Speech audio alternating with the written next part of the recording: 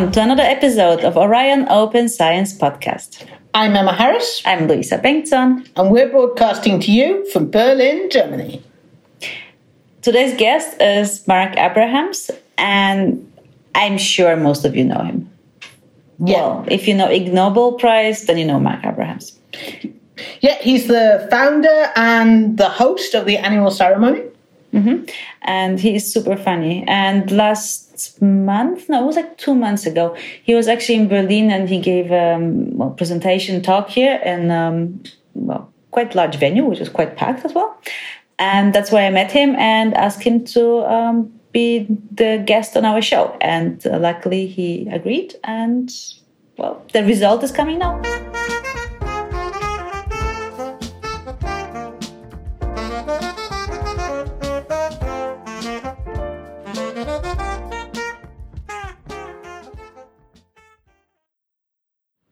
For the discovery of homosexual necrophilia in the mallard duck. Yes.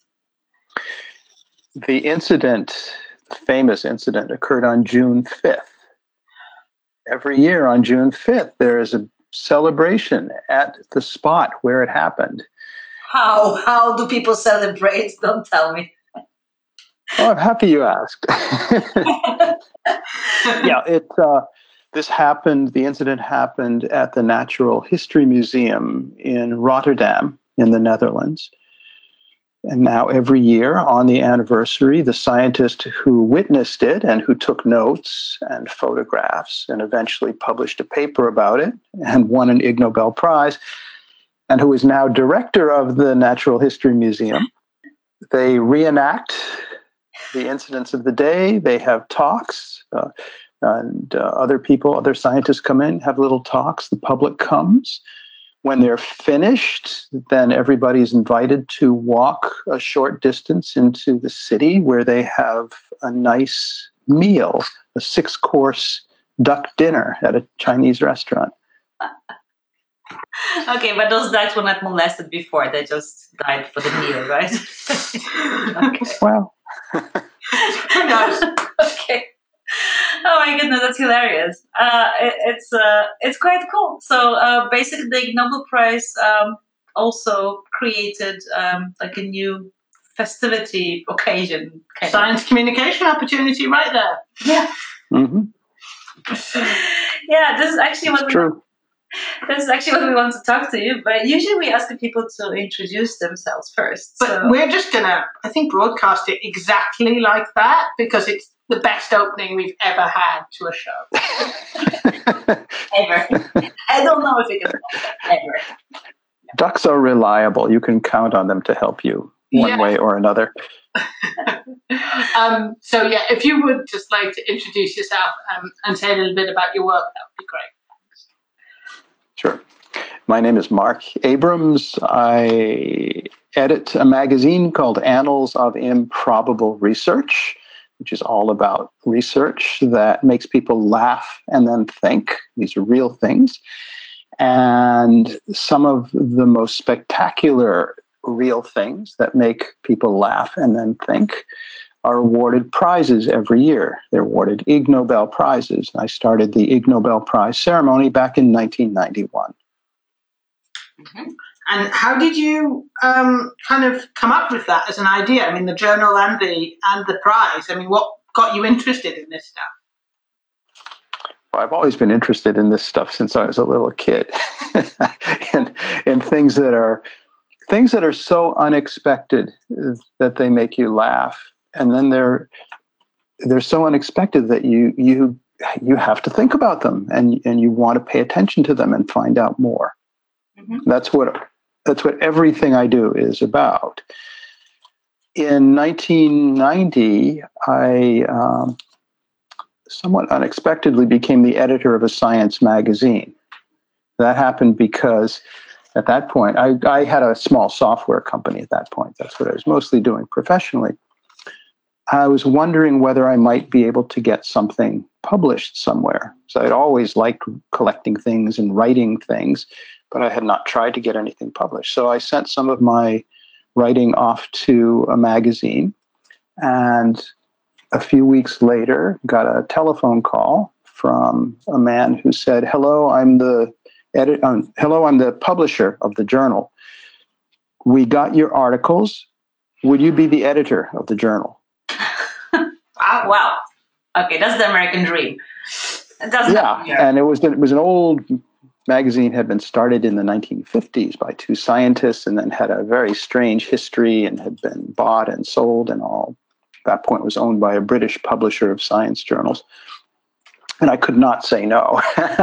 So I did that, and I was running my little software company for about 5 years, and things got so overwhelmingly busy that at that point I had to make a decision. And although I really enjoyed the software stuff I was doing, which I think is also very interesting, I could not continue doing both. So I've been doing this, the magazine and the Ignoble. And that very first year when I was editing the magazine, I kept meeting all kinds of people around the world who had done very strange things that were funny and really unexpected and thought-provoking. And I kept thinking that most of these people will live their entire life and then they will die, and almost nobody will know what they did. And that's wrong. Somebody should do something. And I thought, well, we can do something small. And so we did. And I started telling people the idea for this ceremony, and felt like everybody I talked to wanted to be helpful. Got introduced to somebody at MIT, the Massachusetts Institute of Technology, who said, "Oh, would you like to have it here?" So sure, we had a nice place to have it. I had, in that first year, I was meeting lots of scientists and lots of other people. So I invited a few of the people I had interviewed to come help the ceremony, for people who had Nobel Prizes and seemed to have a sense of humor about themselves. And they all said yes. So they all came. We picked some winners.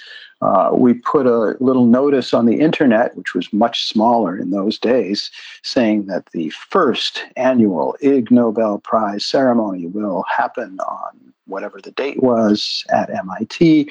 You'll need tickets, but this first year the tickets are free, and the tickets will become available Tuesday afternoon at noon, at 12 o'clock.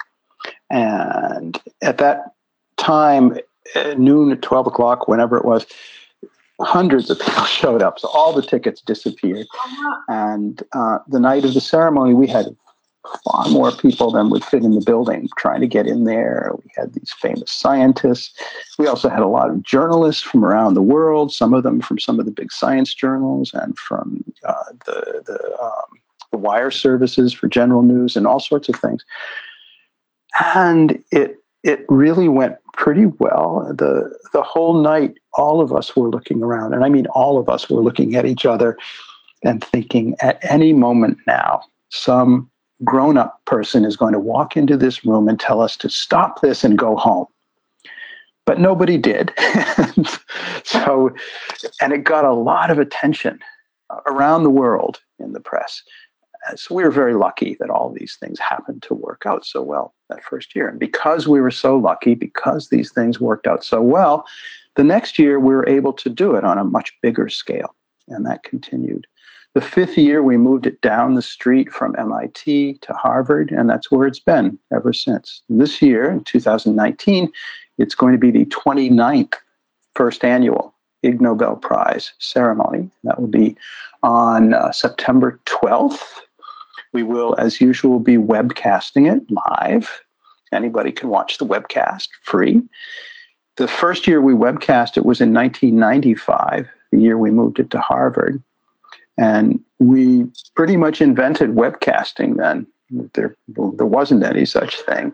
We did it for a practical reason. When we moved it, we were worried that we would have angry people who were not able to get tickets to fit into the building at Harvard.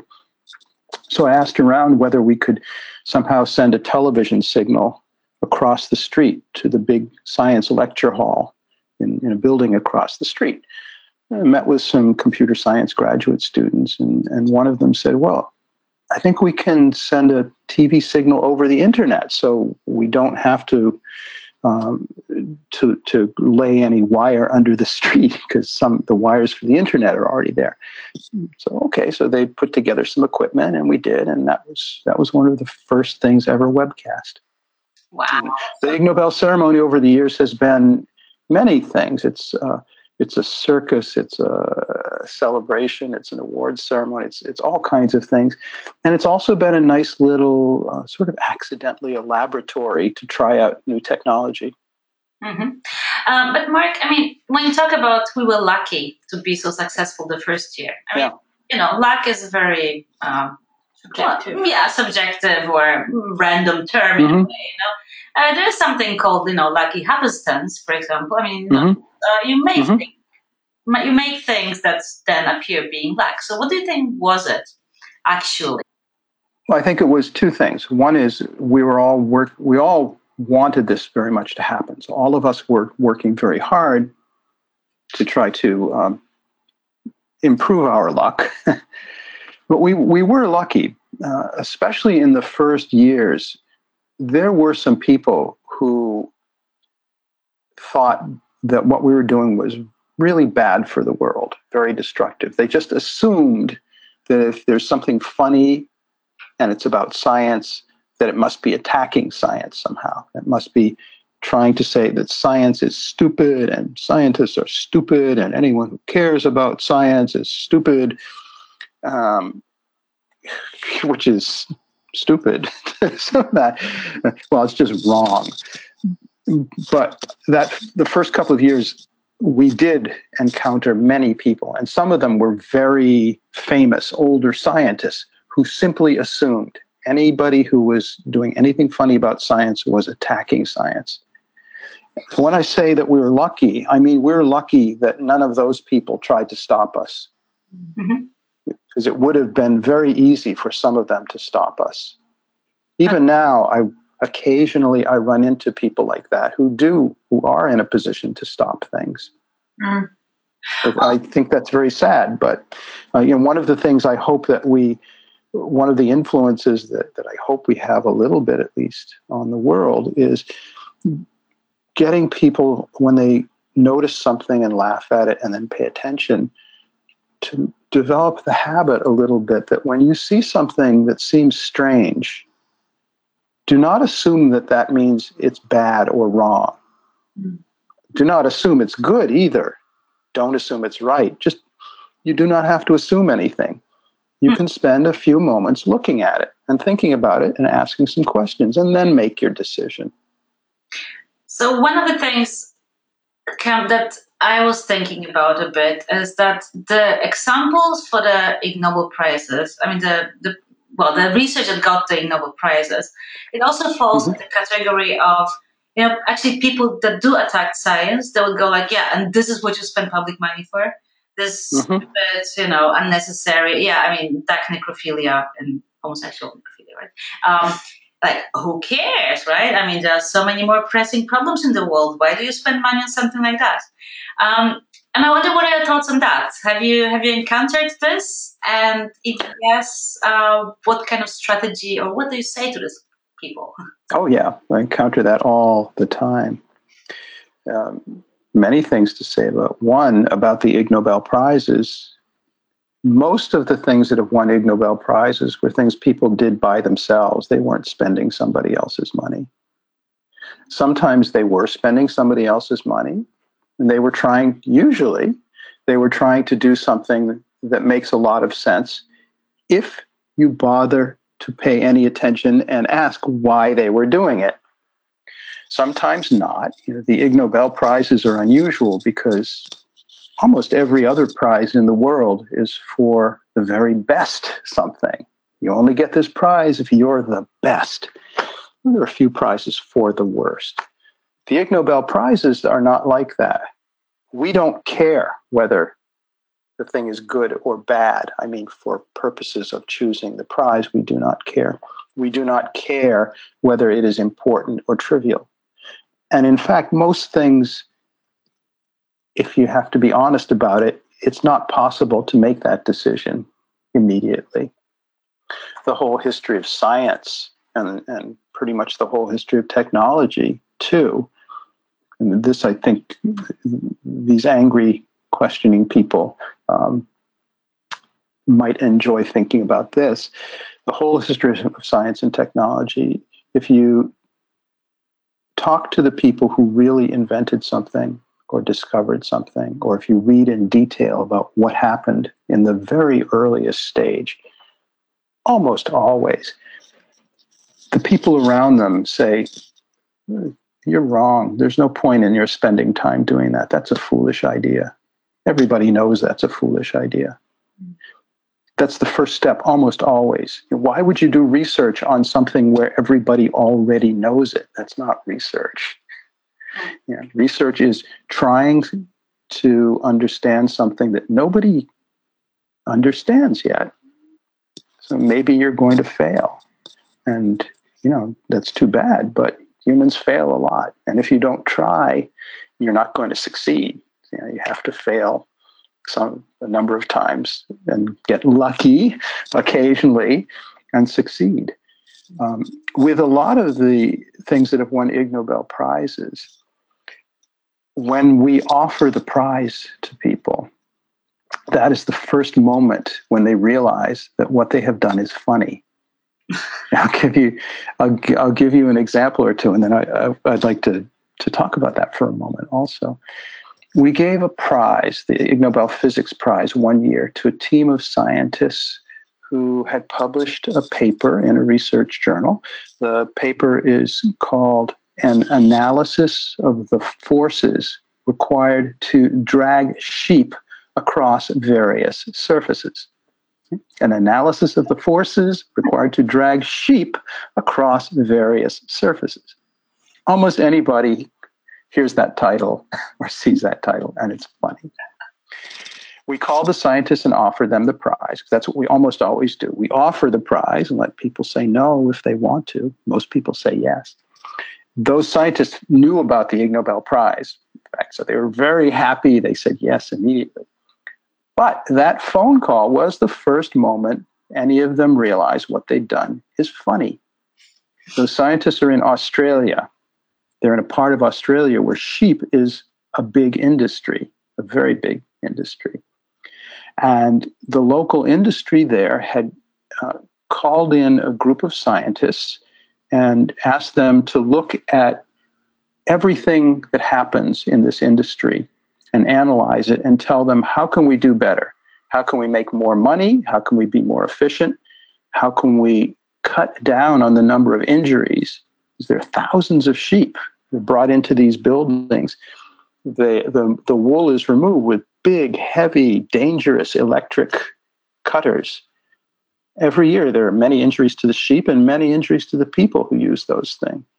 And people who run the industry want to have fewer injuries and make more money. So that's what the scientists did. They spent a lot of time looking at everything. And one of the things that they discovered, which sounds foolish to anybody who doesn't realize why they were looking, was that in a lot of these buildings, which had grown over time, the industry grows, they add another building, they'll add a little connecting ramp between the buildings. And a lot of times these sheep were being brought into one building and then dragged uphill, up a ramp into the next building, rather than being dragged downhill. A number of times I have done public events with one of the scientists from that group, and he always reaches a point where he says, he looks embarrassed suddenly, and he says, I feel embarrassed saying this, but one of the most important things we discovered is it is easier to drag a sheep downhill.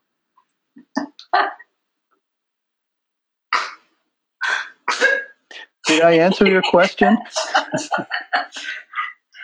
Oh, that's amazing. That's a very helpful discovery. Yeah.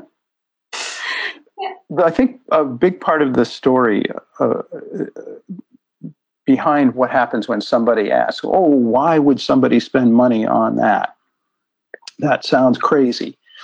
I think one way of looking at that is it does sound crazy. And now please tell me about what you do for work. fact, tell me what you do, say, on a typical Tuesday morning from 10 o'clock in the morning until 11 o'clock. I want you to tell me every little thing you do in detail. And if you do this yourself, when you start listening to the words coming out of your mouth, you begin to hear some very strange things. And you begin to remember what it was like the first day you went to work doing whatever it is you do now. You remember you went home at the end of the day and you had all kinds of stories about all the crazy things that happened and all the crazy people there. And the second day you went to work, you came home and you still had some stories, but you didn't have as many stories.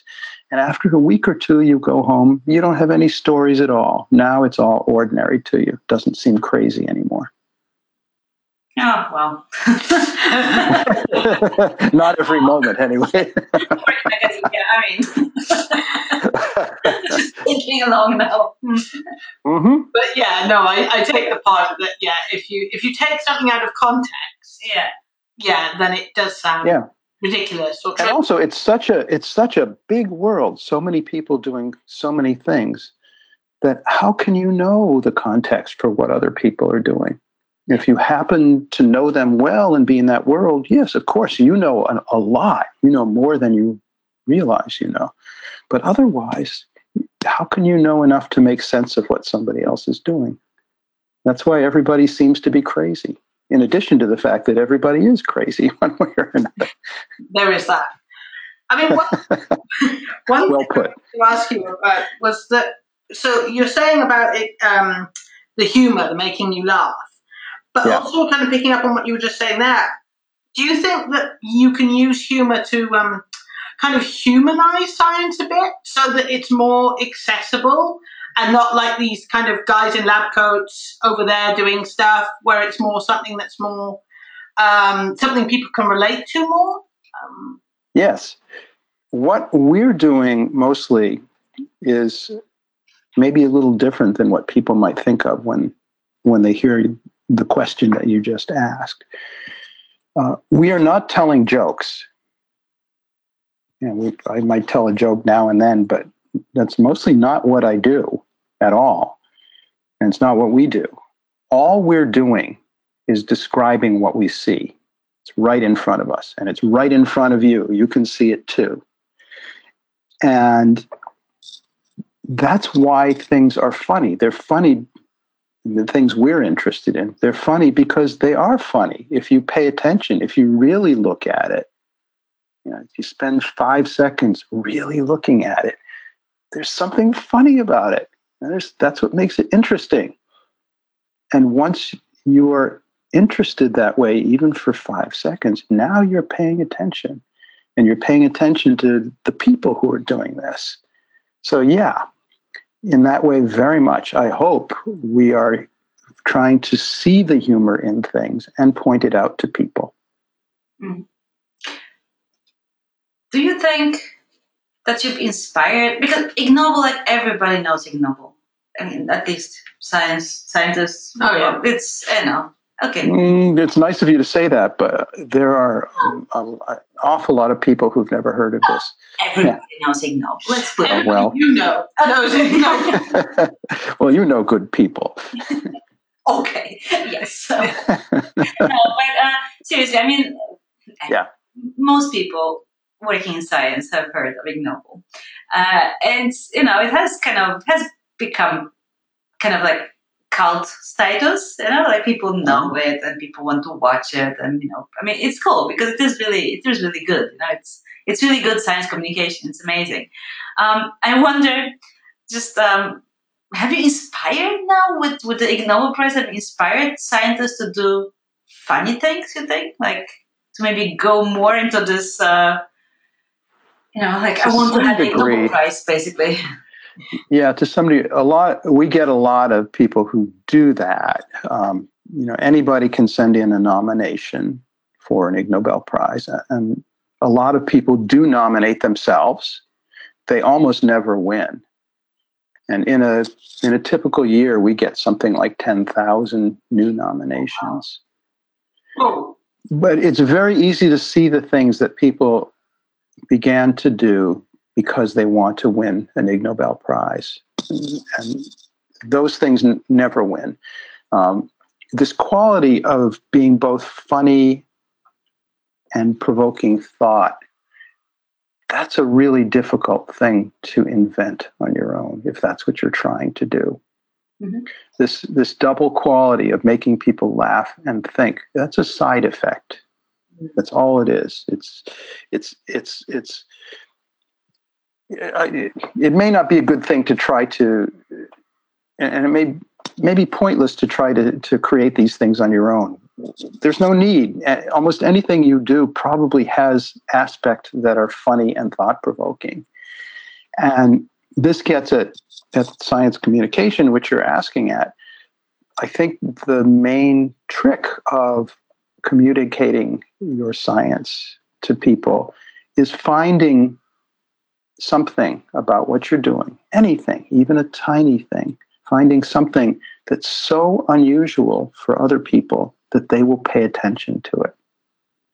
If it's really unusual, they might laugh at it. That's fine. They're laughing because they're surprised. You want them to be surprised. You made a discovery. You were surprised. You want them to feel as excited as you did, don't you? And if they're laughing, that's great. What's better than laughing together at something because it makes you happy, because it makes you so curious? What's next? What's your next project? Is there a next project? Where is it going now with the Ignoble?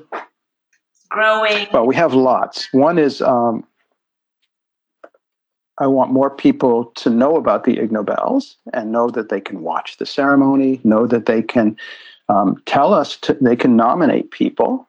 You know, there are 7 or 8 billion people on the planet. Most of them are doing things that really deserve an Ig Nobel Prize. And, we only hear about 10,000 or so of them a year. So there's a lot more out there. I do quite a few talks and public events. And Louisa came to one, and that was the first talk I ever did in Berlin. And I had a wonderful time. Felt like I was in a big room full of new friends. Thank you for that. And I would like to do more of that. Every spring I come to Europe and do a lot of events with Ig Nobel winners. And every day people send me science citations and papers and all kinds of things. And I've been doing this for almost 30 years now. So I have a really big collection. And only a few of those have yet appeared in the magazine or have won Ig Nobel Prizes. There's so many good ones. And I've been thinking about how I really want to use some of the others. And I think I know. What I want to do is write a series of books on different topics about improbable research, improbable discoveries, improbable experiments that were done on particular topics. At some point, I want to find a publisher who has a sense of humor and is not frightened of science and thinks that those two things can go together. This may sound like a simple thing to you, but a lot of publishers are not comfortable with science. And a lot of publishers are not comfortable with real things that are funny. Mm-hmm. And the combination is unusual as far as the publishing world is considered. Sorry, Mark, why is that? Why do you think people are afraid of science and real funny science? I think it's mostly just tradition. In the early days, when science was becoming science, and there weren't many scientists, within any country, all of the scientists pretty much knew each other. They would get together. And there weren't many of them. And if you look at the things they did and read the things they wrote, they had a lot more fun openly than scientists. And a lot of the things they did then were funny in a way that they appreciated while they were doing it. And the writing is much more human than you will often see in science journals now. As a lot of these discoveries got to the point where people realized these are useful and these make money, then these things began to be treated like they're very serious. Of course, they are serious, and they're still funny. But as time went on, and this is especially true in my country, in the United States, here, science for a long time has always been treated as something that's very serious. And if you talk about science, it's important that you get across to people that it's very serious. So you mustn't laugh at it. No, no, no. If somebody's laughing at it, they're probably trying to make fun of it. I mean, that's what the tradition has become, which is, I think, very sad. Of course, most scientists do have a good sense of humor, but they feel they have to disguise it. And the institutions everywhere, are in a way the worst aspect of the people in them. That the institutions, especially, must be very serious, and so sometimes the institution tries to disguise the fact that it's full of people who are very human and warm and funny and clever. Actually, I think with your ignoble, I think it's really on the time. It's the zeitgeist a bit in science communications is a lot about, scientainment. So science slams, all kinds of other science entertainment formats are popping up.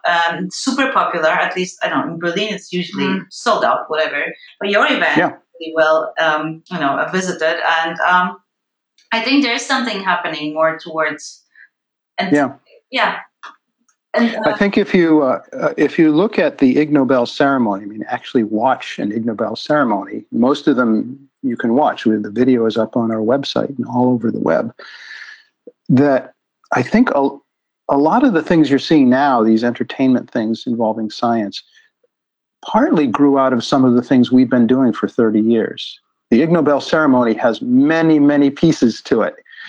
The main thing, of course, is when we announce the winners and you see them. They've come from around the world, and you see the famous scientists handing the Ig Nobel prizes to them. There's a lot more. From the very beginning, we've also had the scientists giving really short talks on what they're doing. And we've done lots of sort of experiments on how do you make it easy for a scientist or anybody else to describe to a room full of strangers what they're doing in a way that the strangers will understand and love and want to repeat and tell their friends about. And you've seen, if you've seen the ceremony, you know that one of the things we've been doing for a long time are the things we call 24/7 lectures. And we had earlier versions. The current version, which we've been doing for a long time because it works, is as part of the Ig Nobel ceremony, we every year invite 5 or 6 great thinkers, some famous scientists and some younger scientists who are not at all famous, to each do a 24/7 lecture about their work. And if we invite you to do a 24/7 lecture, we will agree on your topic. It should be some word or phrase that most people have heard, but they may not understand. They may be intimidated. And you do 2 lectures. First, you give a complete description of your subject, as much detail as possible in 24 seconds. As much jargon as you can cram into 24 seconds. And we have a football referee up there timing it who will throw you off the stage if you talk too long. And then you pause and you do a second lecture when you explain it clearly in a way that anybody can understand in 7 words. In 7 words. Quite often, it's very difficult to do that, to describe something in 7 words. A lot of the people who've done it have done really good jobs. And when you do a good job, everybody knows it. And it's funny and they remember. One of the very first ones we did, the first year we had the 24/7 lectures, which is now a long time ago, was a biologist named Danny Adams. Danny is a woman and doing all kinds of fantastic biology work. Her topic is biology. So for 24 seconds, she had so many big words that nobody, even her own colleagues, could not digest it. Then she paused and she gave her 7-word summary of biology. So here is The 7-Word Summary of Biology by Danny Adams. If it can get infected, it's biology. Brilliant. That's amazing. Really good. Isn't that beautiful? Yeah. That's so good. And many of the others, we've now been doing 5 or 6 of those every year at the ceremony for 15 years or so.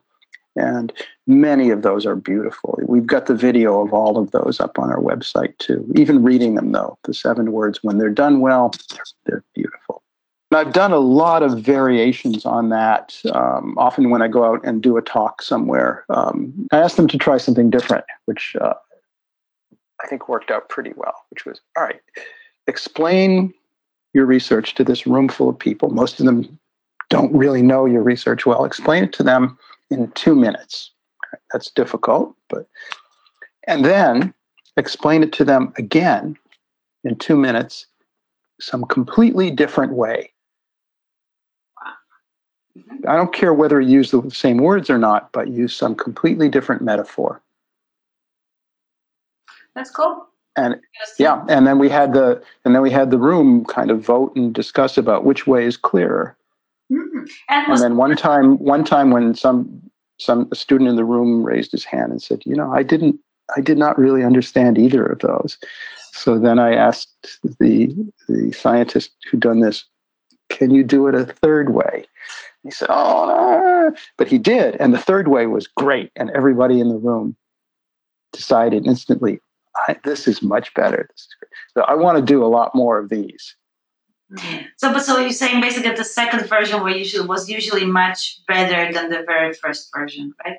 Well, we've only done this a few times. It's just that I back when I was a student, I would sometimes get jobs as a teaching assistant, and I like doing that. And I used to do that kind of thing to myself, that if the people in the room don't seem to be understanding, usually I was teaching math or physics, and if the people in the room are not understanding what I'm saying, it was kind of fun for me to push myself to try to think of some completely different way to explain. Just keep trying different metaphors, anything, until I could come up with something that made sense to them. Yeah. Oh, I did have one random question. Has anyone won both the Nobel and Ignoble Prize? I wonder if you already know the answer to the question you just asked me. Yes. I feel like I should know the answer. Yeah. Andre Geim won. He's a physicist, Russian originally, and then he worked in the Netherlands, and he's now at Manchester University in the UK. He and another physicist in Britain, Michael Berry, won an Ig Nobel Prize in the year 2000 for using magnets to levitate a frog, which is something that almost every other physicist thought was both crazy and not physically possible. And it was not exactly new physics, but it was using some very old physics that almost nobody remembered and nobody believed anymore because nobody remembered it. They won the Ig Nobel Physics Prize in the year 2000. 10 years later, in 2010, Andre Geim was given a Nobel Prize in physics for something different. And it was something that sounds even more childish when you hear how he did it. You may well have heard of the thing he did. He got his prize for coming up with the first useful amount of a substance called graphene, which is the 2-dimensional form of carbon, which scientists had known for a long, long time. It exists, and they knew where it was. It's in every pencil you get. That gray material in the pencil is graphite, and it's billions of layers of sheets, 1 atom thick, that stick together of carbon. Nobody had been able to pull apart these sheets. They stick to each other so tightly, nobody had ever managed, until Andre Geim and one of his students one night did it by doing something a lot of little children do. They took trying to see if I have a pencil. Yes, pencil and a piece of paper, and scribble on it, and take some sticky tape, some Scotch tape, put it on the thing, pull it up, and then just fold the tape and flex it like this, and lots of little gray bits fell out. They put those under a microscope, and a lot of those bits had little pieces of graphene. Wow. And because they had the first amounts of graphene big enough to look at under a microscope and start to play with, they were able to start measuring some of the qualities it has. Nobody knew. Nobody could do anything about it except in their minds. And that opened up new universes, really, of things people could try. And you probably know around the world there are lots of laboratories in lots of universities and companies devoted to exploring all these, what turned out to be almost magical seeming properties of graphene, and then of other substances like that. Once people figured out how to begin looking at this, then lots of other people could be clever and figure out how to do it better and all. I wonder if just one of them maybe you probably know that. So just one of them just started doing this and the other was like, oh, maybe it's a good idea. Or basically someone started mindlessly, or was it like a planned action? Let's try it like this. I don't know for sure, but probably planned. I know Andre, and he made a long time ago, he decided to have a hobby or habit where on Friday nights in his laboratory, he'll just try things that seem fun, crazy, foolish, and he encourages his students to do that with him. That's where both of his prize-winning things happened. Wow. He does this many Friday nights. That's a brilliant. I think a lot of other scientists around the world do it, but maybe they're not quite so organized that they do it all the time and insist to themselves that it's a good thing to do. We do it naturally. We don't discover anything. We have to do it more planned. Let me correct you, though. You may have discovered many things, but you were not paying attention to what you were doing. So you did not even pay attention to your own discoveries. Yeah. Well, you do always say that the best collaborations at the LDC come out of beer hour. We have every Friday night. It's like a beer hour. It's kind of self-explanatory. Yeah. Everyone comes and drinks some beer. But I mean, that's you say everyone. Yeah. That's when people actually talk and go, "Oh, you're working on that. Actually, I'm working on that." Yeah. And you could even do that in the lab. Yeah. So you have the equipment there, and you can even, if you have an idea to try some simple, quick thing with your friend, because you're having fun drinking a beer and you're talking about this idea, you can try it right then and there. I mean, there's a whole movement around it, right? I mean, the whole do-it-yourself biology or the biotinkering communities all over the world, basically, just gathering, in spaces outside of institutionalized labs, basically, and just trying out stuff like growing bacteria with banana flavor or something like that. Just like, well, stupid things, stupid as in like, why would you do that, right? Yeah. But just for fun. Yeah. It turns out also that basically people going there, it sounds kind of like it's like, men from the street kind of coming in and doing something, but it's actually mainly scientists who just don't do this kind of fun stuff in the daily work. So they go to these communities to just play around with biology, basically. So, Yes. It has merits, definitely. So I think the message is have fun with science. It's good for science, and it's good for the people, the public, as it were. Yeah. I'd maybe word that in a little different way, that it's okay to enjoy what you're doing. And maybe it's even good to enjoy what you're doing. It helps you stay interested. It helps you become more interested, and it helps other people become interested, including people who might want to fund what you're doing. Yeah. If they are interested in what you're doing, they might even be a lot more eager to give you some funds to continue working on it. But if they don't understand it at all, and they're not truly interested and they're frightened of it, well, maybe that's not ideal.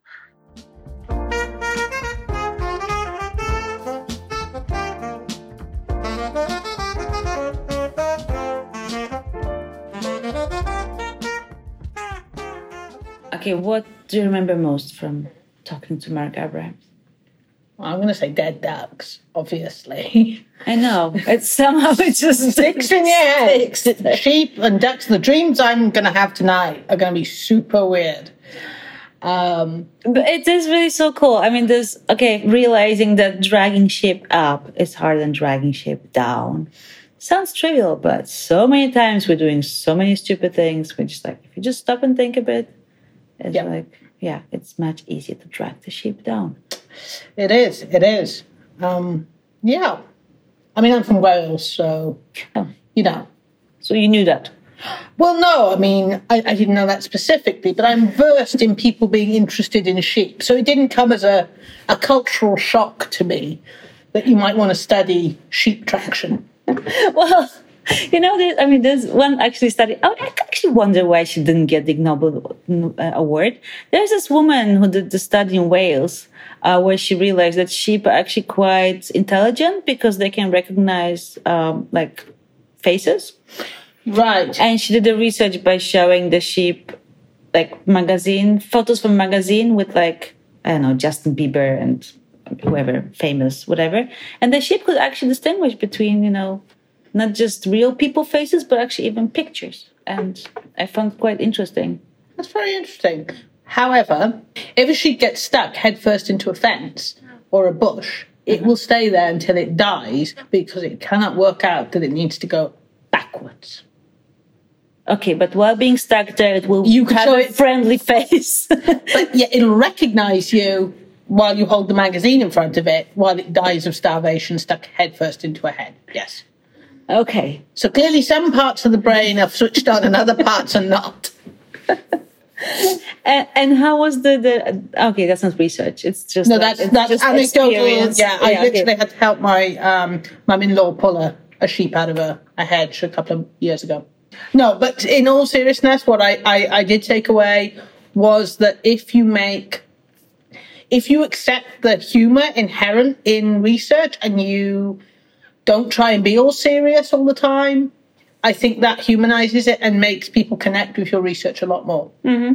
I also like this ideas of forcing people to explain what they're doing in quite absurd ways. I mean, this 24/7. It's actually quite. I mean, in a way, it's absurd. Yeah.